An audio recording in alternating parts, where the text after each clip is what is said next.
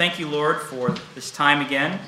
Thank you for Scripture, and specifically today, this letter of 1 John. We pray that you might use it. We know that you promise your word does not return void or empty, but that it accomplishes its purpose. And so I pray that you might use this book to accomplish its purpose in our hearts. We pray in Christ's name. Amen. Little children love one another. Jerome, the church historian from the 4th century A.D., one time told the following story of John, Christ's disciple and the author of the Gospel of John and the letters of John. And he said this: "The blessed John the Evangelist lived in Ephesus until extreme old age. His disciples could barely carry him to church, and he could not muster the voice to speak many words. During individual gatherings, he usually said nothing but 'Little children, love one another.' The disciples and brothers in attendance, annoyed because they always heard the same words, finally said, 'Teacher, why do you always say this?' He replied with a line worthy of John, 'Because it is the Lord's commandment, and if it alone is kept, it is sufficient.' He said this because of the apostles' present mandate, 'Let us do good to all people, especially to those who belong to the household of faith.'" One can hardly think of anything more noble to be known for than for your love for one another. Out of all of the things that you could be known for, out of all of the things in the world that an unbeliever could look at you and say, "That tells me that he or she is a Christian," it is, of course, what Jesus says in John 13:35, "By this all people will know that you are my disciples if you have love for one another." It is not your theological knowledge. It is not your ability to win a theological debate. It is not how many Bible degrees you have. People will know that you are a Christian by how you love others. That's what comes to the top. John helps us to see something rather insightful in his letter, and that is this: not only will other people know you're a Christian by your love for others, you will know you're a Christian by your love for others. We know this because this is the repeated testimony in 1 John. Just consider 1 John 2, verse 9. "Whoever says he is in the light and hates his brother is still in the darkness." You will know, you'll have assurance of your faith by knowing that you love others, that means that you are a child of God. Or 1 John 3, 14 through 15, we know, we're confident of this, that we have passed out of death into life because we love the brothers. Whoever does not love abides in death. And of course, there's many, many more examples in 1 John that we've been looking at over the last several weeks. In many ways, the letter of 1 John is really about getting down to brass tacks. John goes back to basics. What does it mean to be a Christian? And how do I know if I'm one? It's something that is sometimes challenging to know for people. After all, it's not like every Christian gets branded with a hot iron that says "child of God." Or do we? John would say, I think, that we do get branded. It's just that this branding is not one that's a physical branding with a hot piece of iron that's been put into the fire. It's a little bit different than that. This branding is one that's spiritual in nature. And more formally, in the Bible, this branding is referred to as sealing. You are sealed with the Holy Spirit. And this branding or this sealing will be discernible, recognizable, and understandable. Why? Because God in his sovereignty compels his children to obey and follow him. God will draw us along because he is sovereign. There will be change. There will be a branding of sorts. And so while cattle are branded with their owner's name so you will know who they belong to, so too we are branded with our owner's name so that we know who we belong to. We just need to know what to look for in order to identify this branding. And that really is what the letter of 1 John is about. If you wanted to sum up the theme of 1 John in a sentence, you could summarize it this way. How can I identify the branding? How do I know for sure? And thus, John gives to us many, many marks of assurance so that we can know and be confident and assured that we belong to the Lord. Today is our 20th and final message in the letter of 1 John. And so we will conclude today with really an overview and a sprinkling of some miscellaneous thoughts and themes, and kind of hopefully trying to tie all of these things together so that we can see this really with a bird's eye view. I want to begin with a very quick summary of the book, and I want to hit on a couple of things very briefly that we saw in the introductory message to just kind of help us get our bearings again here. You may recall that we said that, first of all, the author of this letter is John, the disciple of Christ. The authorship of John was really not questioned at all in church history until the 18th century. Of course, we started to get the rise of higher criticism and those kinds of things. So for the vast majority of church history, it was recognized that John wrote this letter, and I would say that we're confident of this. He also likely wrote between AD 90 and 95, although there is a little less information to make us certain of that date, although it's probably somewhere close to that 90 to 95.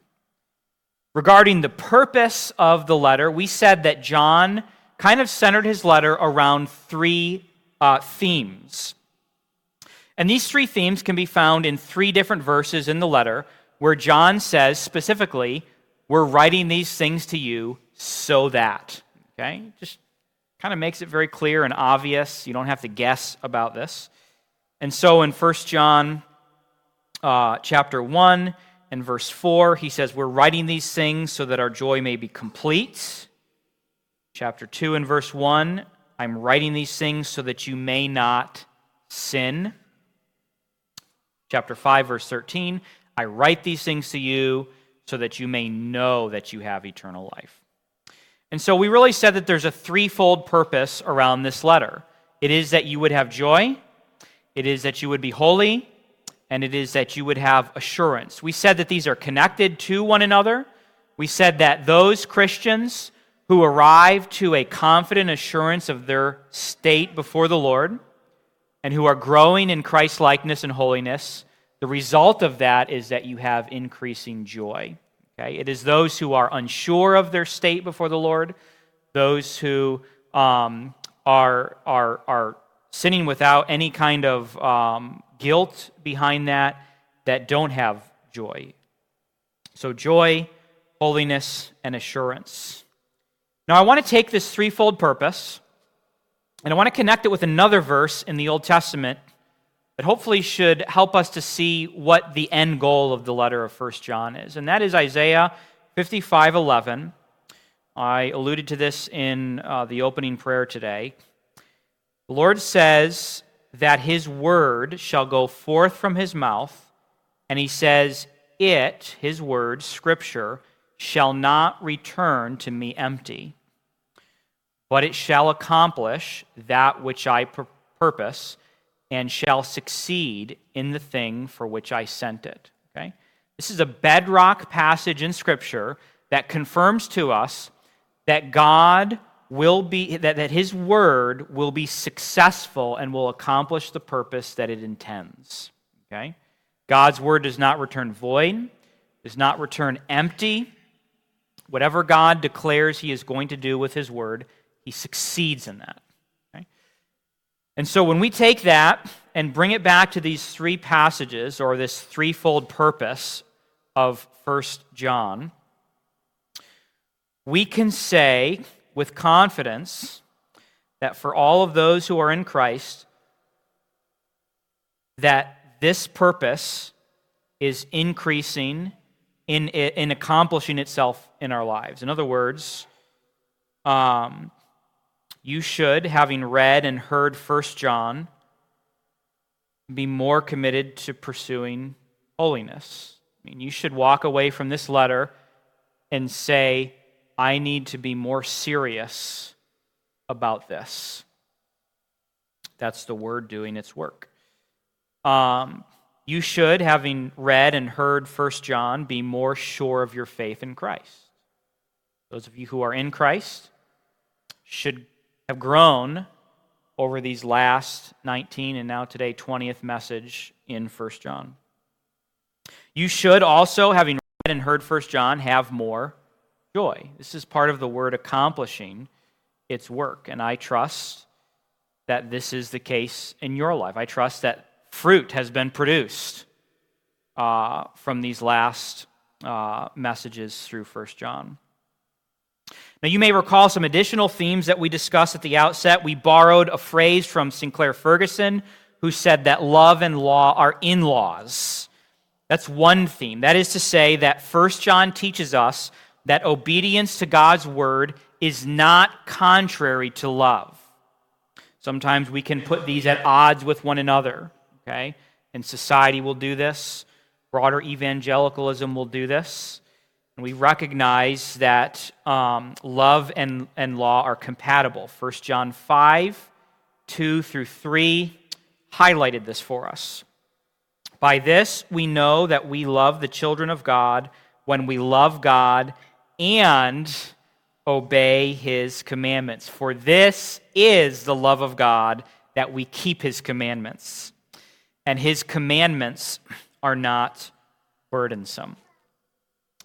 I don't know how you can come to any other conclusion after reading those two verses, that obedience and love are in-laws, are compatible with one another. There is no pitting of them against one another. For some reason, I don't know why this is the case, but for some reason, some Christians today believe that they are elevating the gospel when they kill all the commands in Scripture. They think that church history is littered with all this legalism and all these rules and all these people who are just bunchy about obeying all these commands. And now that we've arrived on the scene, we recognize that the gospel is center to everything, and so we're just going to forget about obeying and we're just going to focus on the gospel. I would say that focusing on the gospel forces us to obey the commands and love and enjoy the commands of Scripture. And that's what John here teaches us. John teaches us that love and obedience meet in Christ. And so we are to walk away from this not having a disdain for the commands in Scripture, not being disgusted by the commands to pursue holiness in Scripture, but we should walk away enjoying those and loving those and wanting to pursue those even more. And I understand that many people would like me to make all the necessary caveats, that we don't pursue them as a way to earn our salvation, and we don't pursue them for selfish ends, and we don't lift ourselves up by our bootstraps, and I agree with all of those things. But just understand, simply put, that they're not incompatible with one another. We are to pursue obedience, and we're to pursue the gospel, and to pursue love, and all this fits together. Another theme that we saw in this letter was to challenge the spirit of the age. You know what the spirit of the age is, right? It's kind of the prevailing winds in culture around us. You know, every age kind of has its flavor of the month, as it were, okay? And this century, this decade, the prevailing winds are blowing this way, and then this one, it's going this way, and this time it's going this way. And there is a certain kind of person who just gets blown in whichever direction it is. And so we certainly have some undercurrents. We have some wind that's blowing in our own day and age. We have postmodernism is a huge one going on right now. And some people just follow that wind wherever it goes. And what John does for us is, as you know, he was facing some of the early forms of their spirit of the age, which was Gnosticism. Okay? And a lot of the themes in 1 John are confronting this. And what we said that John patterns for us, is that we likewise should go and challenge our own spirit of the age. We should not just go with wherever the prevailing winds are blowing and just follow it like everyone else is following it, but we should point out very specifically ways in which our culture and our society and our churches have deviated from Scripture. And that's what John does here.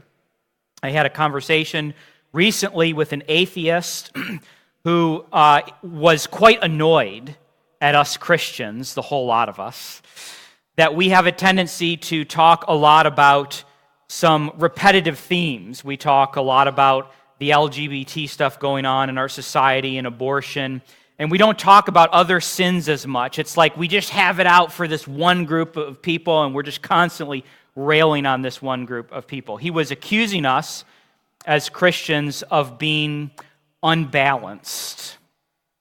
Some of you may know that the FCC has a rule that they call equal time. You guys familiar with this equal time rule of the FCC?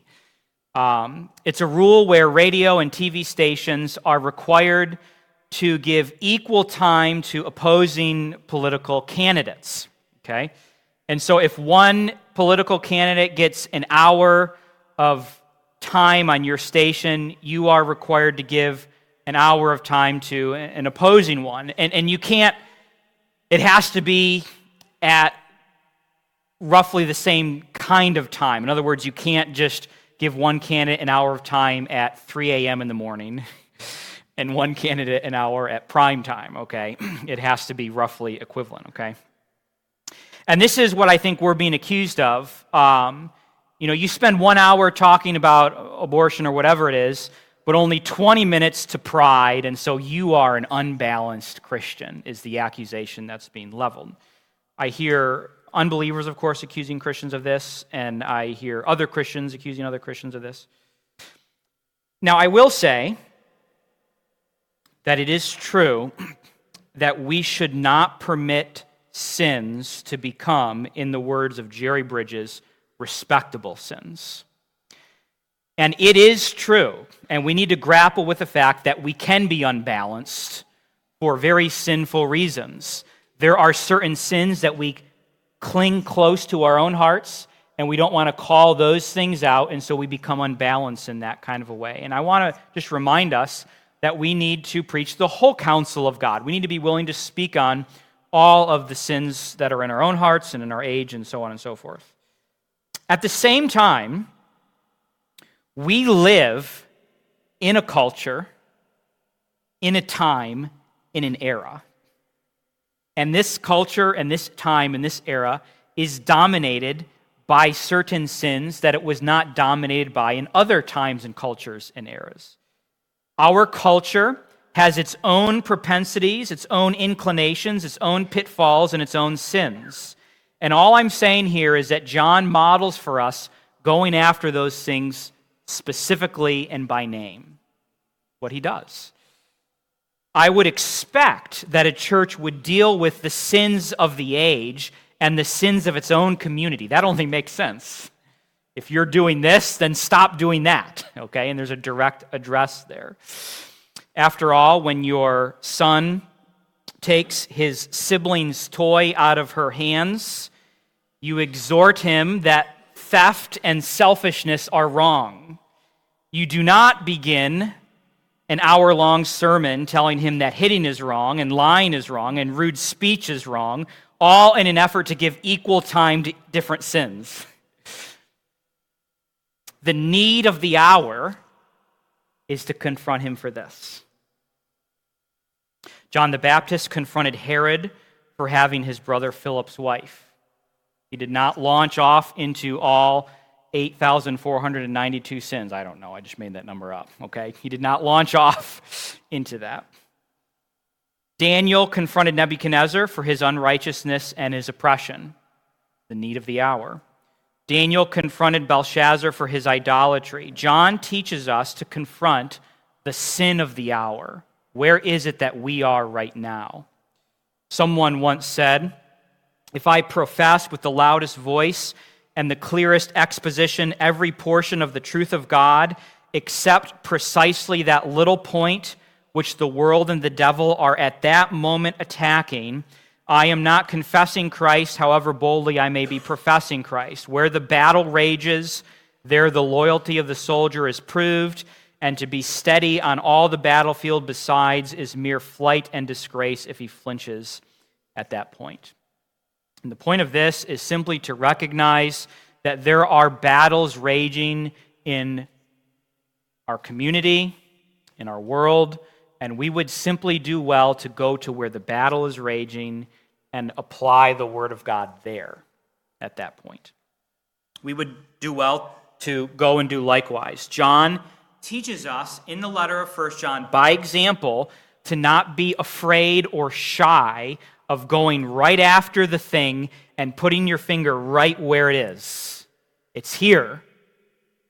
And some people can become very good at confronting every single sin that's ever existed in the history of humanity, except the one that the spirit of the age is right now dealing with. And we would do well to be aware of this and to poke the eye of the spirit of the age, as it were, and say, this is where Scripture deals with this. Of course, again, I will put the other caveats out. I'm not telling you to ignore other sins, but I am telling you not to be out of touch, and I am telling you to open up your eyes. Have answers to the culture, rebuke the culture, ambush the culture, take the gospel to the culture. Okay, moving on now.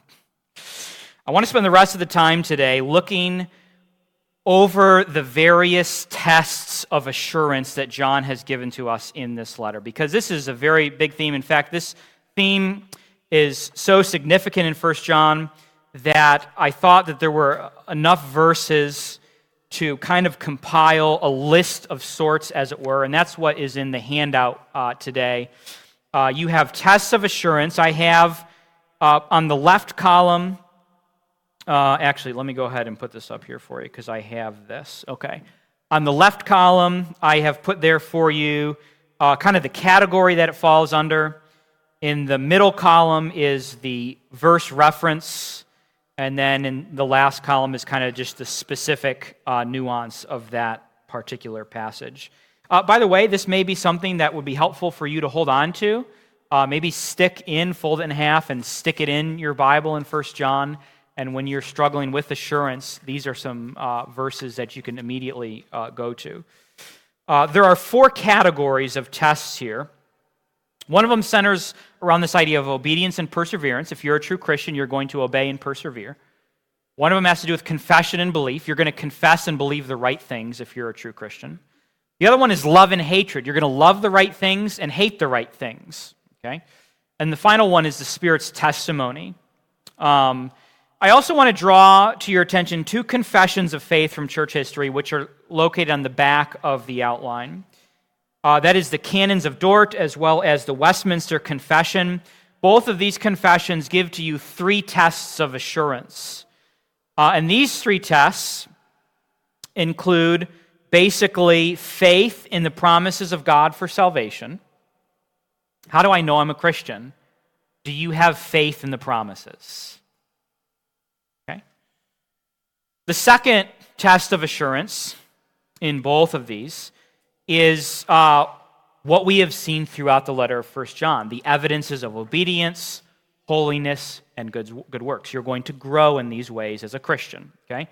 And then the third test of assurance in both of these confessions is the testimony of the Holy Spirit. And John did talk about this as well. If we were to back up for a minute, we would recall the fact that the Lord has given to us in His Word certain assurances of our privileged status before Him. In other words, God wants you as his children to be sure and confident of your faith. God, his heart is that his children would know that they belong to him, not that we would be wandering around aimlessly in the world. No parent, of course, wants their child to be wandering around aimlessly, and likewise, the Lord does not want his children to be wandering around aimlessly. The Father wants us to be assured of his love and to enjoy this, by the way. Therefore, God has provided for us in his word certain affirmations and certain tests so that we can be sure of his love for us. The first way to be assured of our faith is very simple and straightforward. Are you trusting in Christ? Are you believing in God's word? Do you believe in the promises? Do you believe that what the Lord says in his word is true, that if you will simply but confess in the Lord Jesus Christ that you will be saved? That's really simple and straightforward, and test number one. We might ask ourselves the question, have you repented and believed in the Lord Jesus Christ? Note that the question is not, have you ever walked down an aisle, though that could correspond with salvation. The question is not, did you say a prayer? Although certainly we would want to pray to the Lord and confess our sin to him. The question is not, did you raise your hand in a Sunday school class one time? This one I know throughout probably more recent church history has been abused a lot, and that is, of course, you get a group of Sunday school children, right, together, and you have a room full of 20, 30 children, and you say to the children, how many of you children want to go to heaven one day, you know, and every kid raises their hand, 2-year-old kid, 3-year-old, they all raise their hand. All right, how many of you believe in Jesus? And they all raise their hand, and all of a sudden everyone's saved, right, because of this. We need to be careful of these kinds of pitfalls. The question simply is this: have you repented and believed in the Lord Jesus Christ? That's the language that the Bible uses. That's what Jesus says in Mark chapter 1, and that is the language that we ought to use as well. Have you repented and believed? John Murray once defined faith this way. He said, faith is knowledge passing into conviction, and it is conviction passing into confidence. Okay? Faith is knowledge. God in his sovereignty has ordained that the way that he gets to the heart is through the mind. You have to know the Lord Jesus Christ, right? You have to know these truths. You have to know certain things. Now, if it stops there, it's a problem, because what do we have if it stops there? You have the faith of the demons that James tells us about in James 2, where he says the demons also believe and shudder. Okay, so intellectual knowledge is one stop on the way, but it is not the final destination. Okay, we can have academic knowledge about all sorts of things. That faith must pass into conviction. I must be convicted that this is true, and I must embrace and trust this for myself. Okay, it's that old illustration of what's the guy's name who put the rope across Niagara Falls, right? And he walked back and forth over this, and he walks halfway out, and he brings a little oven with him, or a stove, whatever, and he sits down on the wire, and he cooks bacon and eggs, over Niagara Falls, and he does all these stunts back and forth, and he says to the crowd, how many of you believe I can take a man across this in a wheelbarrow? And they, yeah, we believe it. And then he points to a man in the crowd and he says, you get in the wheelbarrow. No, not me. There's a difference between, knowing something to be true and actually embracing it for yourself, okay, and trusting in that. And that's a little bit of what I think Murray is getting at here. It's this conviction, it's this trust, it's this belief.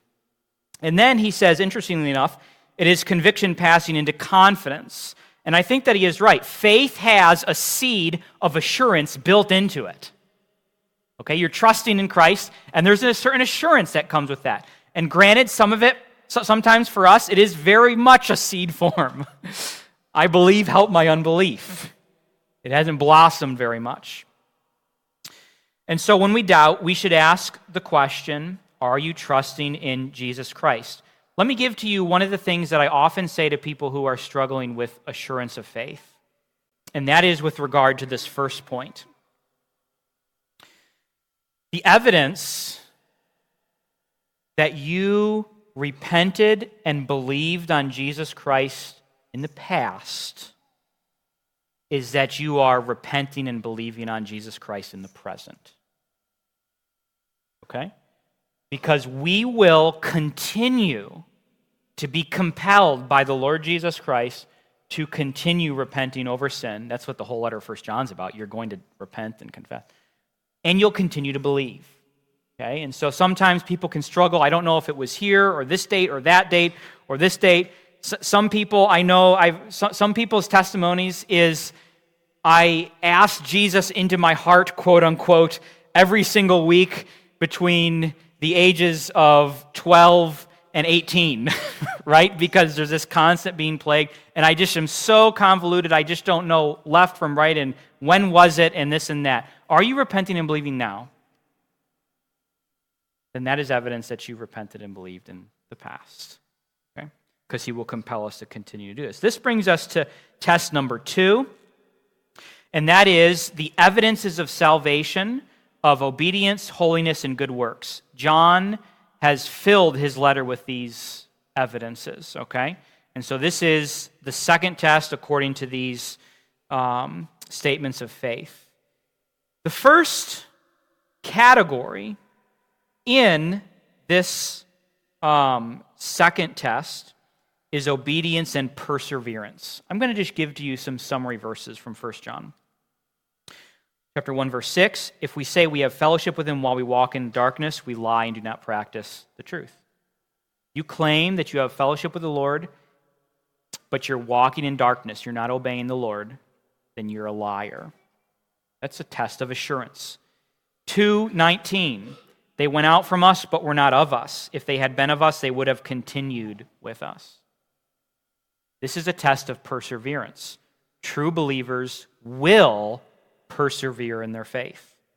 They will not make shipwreck of their faith. We talked at length during this sermon about the fact that true believers cannot lose their salvation because those who go out were never of us from the beginning. 3:24, whoever keeps his commandments abides in God. Okay? Commandment keeping is evidence of faith. 5:18, everyone who has been born of God does not keep on sinning. Why? Because the one born of God protects him. Again, he compels us to continue to pursue Christ-likeness. Examining your life for perseverance, for walking in the light, and for commandment keeping and obedience will give you insight into the state of your soul. True Christians are advancing in these things. Again, we're not saying sinlessness, but we are saying that there is guilt and conviction and repentance and confession and joy. And this happens again and again, and we grow and we grow and we grow and we grow. The next group is confession and belief. 1 John 1:9 might be the most well-known verse in this letter. If we confess our sins, he's faithful and just to forgive us and cleanse us from all unrighteousness. And I think I put this on the outline here. Yeah, I put, so on your little outline, I have confession and belief, and I have in parentheses plus and minus, okay? What I mean is that we are offering positive confessions and negative confessions. Positive confession is, I believe that Jesus is the Christ. Negative confession has to do with our sin, okay? I believe that I have sinned, and I'm confessing this to you. And so this aspect of confession involves both of those kinds of things. 1 John 1:9 says that those who are true believers are going to confess their sins. And then also 2:23, no one who denies the Son has the Father. Whoever confesses the Son has the Father also. There is a positive confession here of Christ. 4:15, whoever confesses that Jesus is the Son of God, God abides in him and he in God. So making true and right confessions about your sin, as well as true and right confessions about Christ, gives you insight into the state of your soul. True Christians are, as we mentioned, advancing in these things. Likewise, true Christians are advancing in their love for one another. 2:9, whoever says he is in the light and hates his brother is still in darkness. And 4:20, if anyone says, I love God and hates his brother, he's a liar. For he who does not love his brother whom he has seen cannot love God whom he has not seen. These attributes, when they are at work in our lives, give us evidence and testimony that we belong to the Lord. If you look at your life and say, I have no love for other believers, and you say, I have no guilt when I sin, and I have no need to confess, that is evidence you are not a Christian versus the one who is a Christian and is advancing in these areas. The Puritan John Flavel commends us to do this work.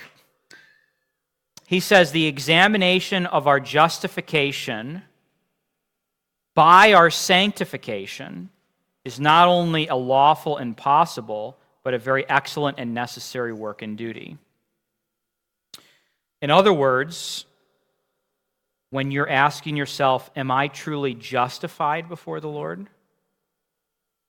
You can look at your sanctification and say, am I advancing in this? Now, at the same time, I have to give you a warning. And John Flavel again tells us that while this is good, there is one thing to be careful of, and there is one pitfall to avoid here, okay? Because theologically speaking, we understand that your salvation is not contingent upon your sanctification, right? We know that. You're not saved by your good works. We do know, however, that the faith that we have in Christ produces fruit. It's not a barren tree, okay? There's no such thing as a barren tree Christian, okay? If you have that root of faith, it will produce fruit. And so we can simply look at that fruit.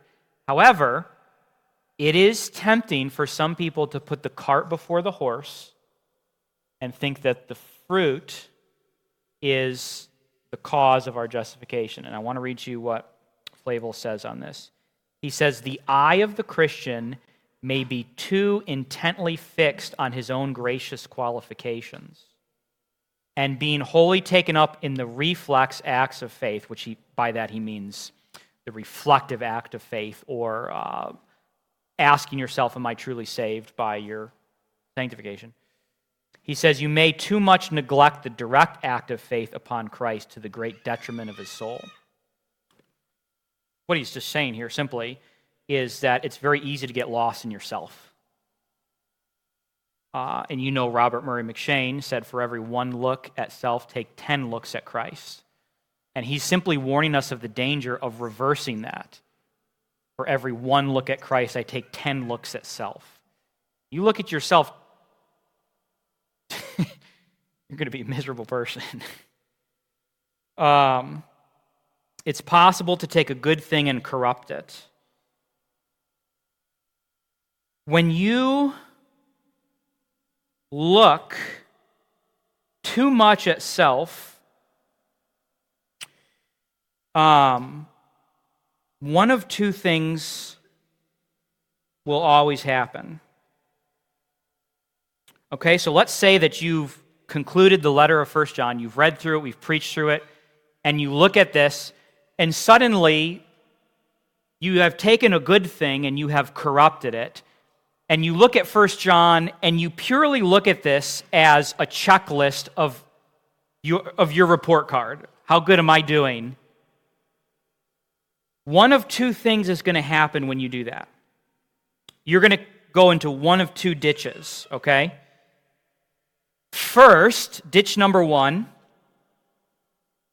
you begin looking at these qualifications, or actually these evidences, I should say, and you minimize sin, and you say, I'm not that far off base.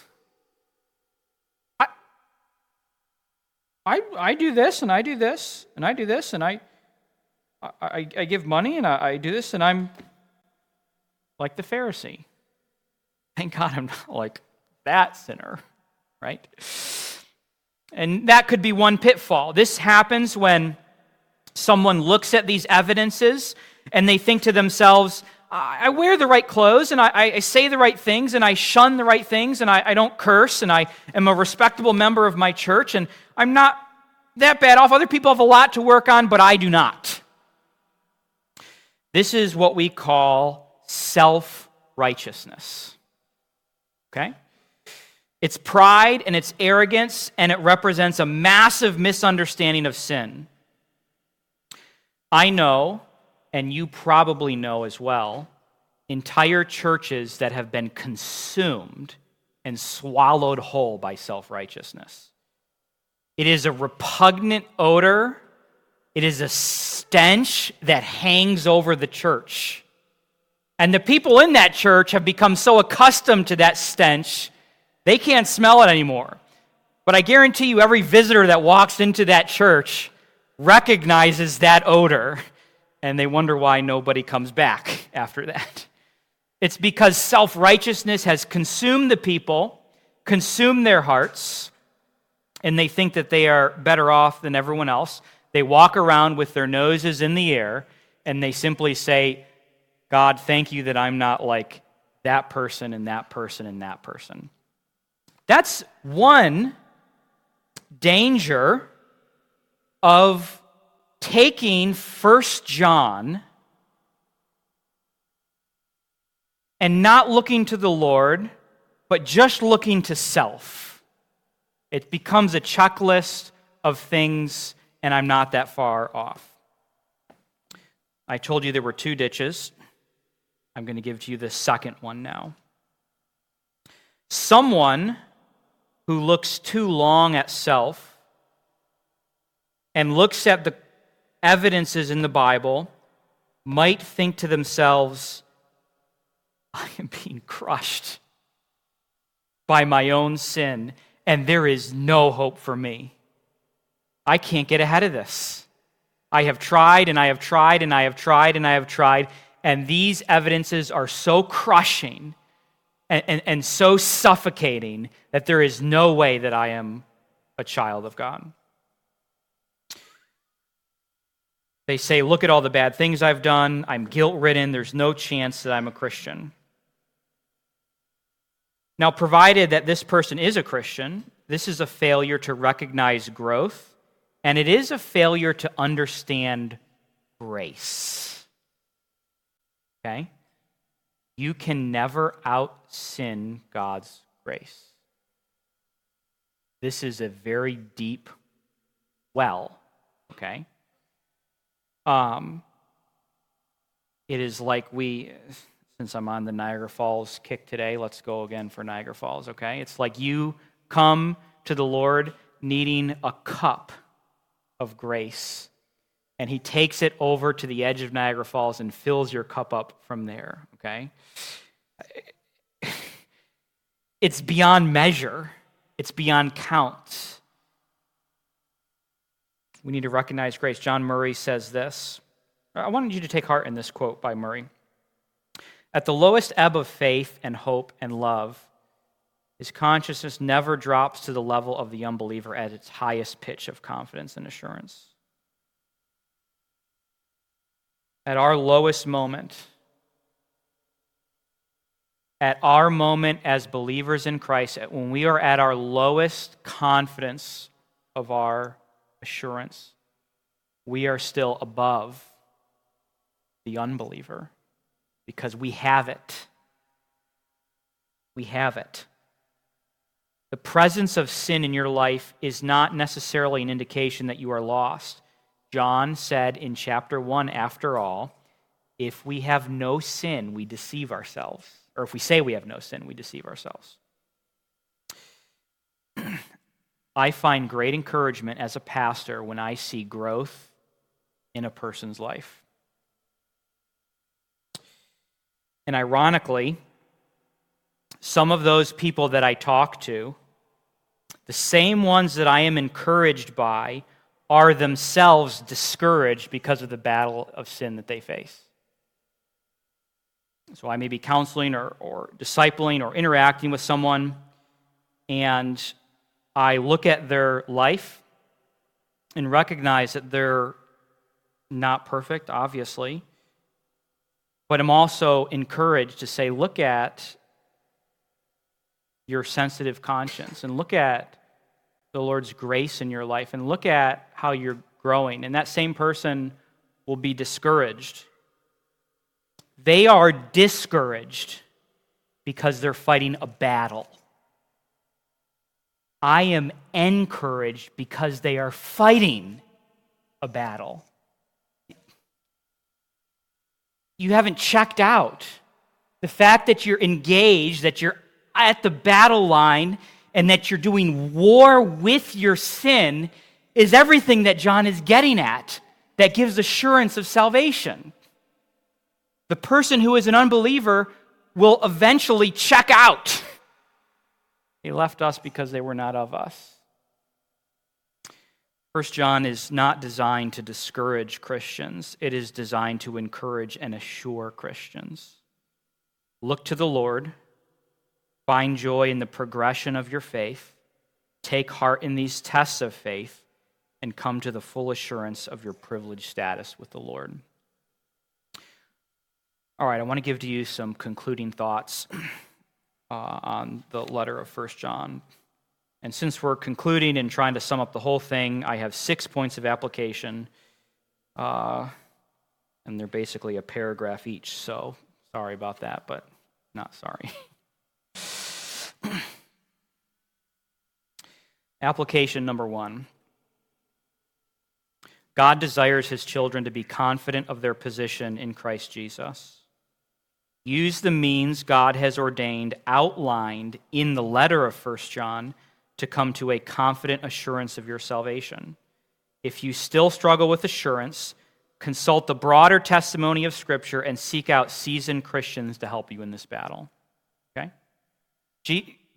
The Lord wants you to be sure of your salvation. And if you still wrestle after going through 1 John, there's other passages in Scripture.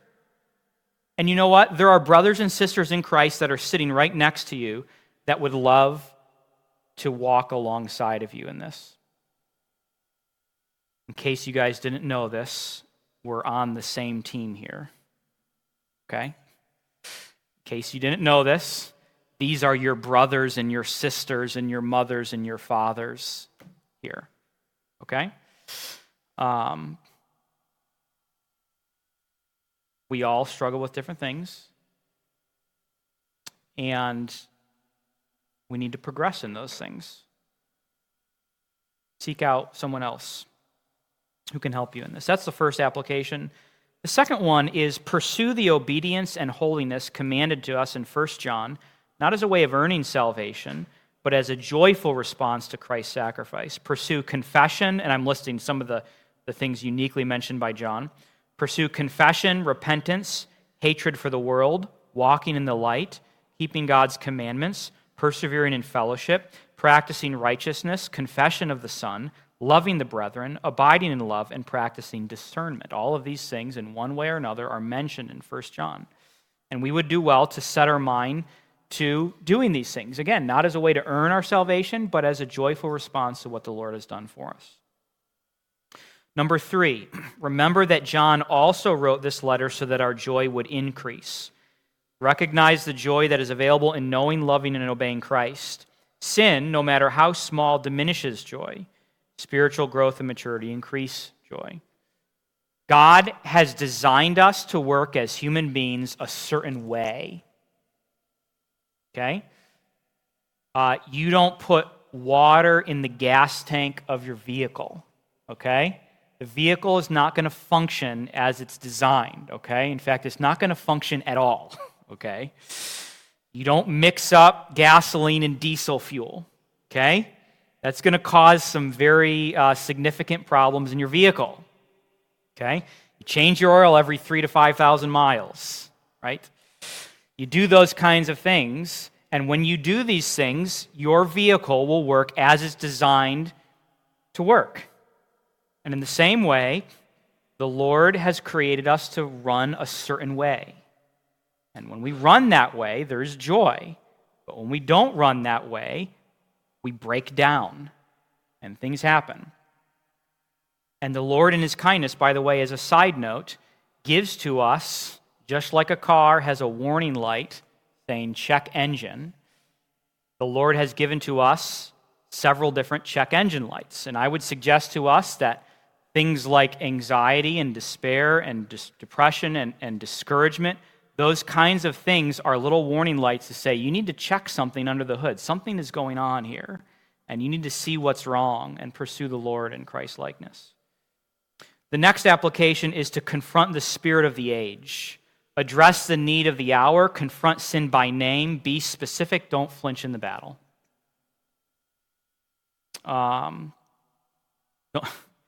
Don't dance around the one thing that's going on and list all the other. Don't do that, okay?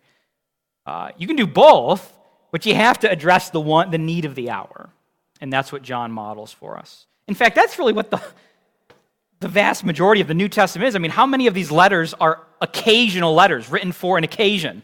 They sinned in this way, and so I'm going to confront that. They did this, so I'm going to... Specific things. So confront the spirit of the age. Next, recognize that the goal of assurance is to come to a knowledge of the truth, right? If you are a believer, you should come to confident assurance and have joy.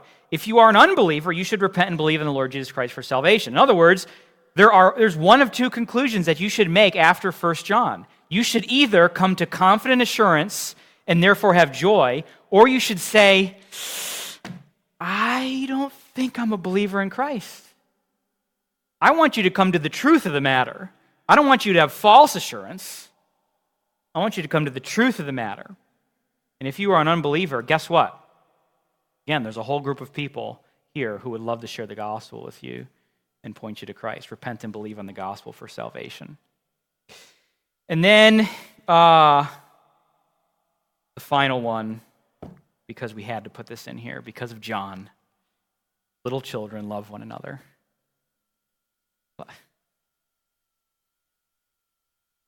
Love one another. All of them. We are a family, and we want to love and care for one another. Thank you, God, for this letter. Thank you for the truth that you have revealed to us in it. Thank you for these tests. Help us to apply them to our own hearts and lives. Bring us to a confident assurance of our standing. If there be anyone who is not sure of their state before you, I pray that you'd help them to use this letter as a catalyst to explore other scripture passages and to ask others in the church for encouragement and help. If there be anyone who is an unbeliever, we pray that you might make it clear to them because of our study here, that they would come to know Christ. We pray that in all things you might give to us increasing joy, increasing confidence. We pray in Jesus' name. Amen.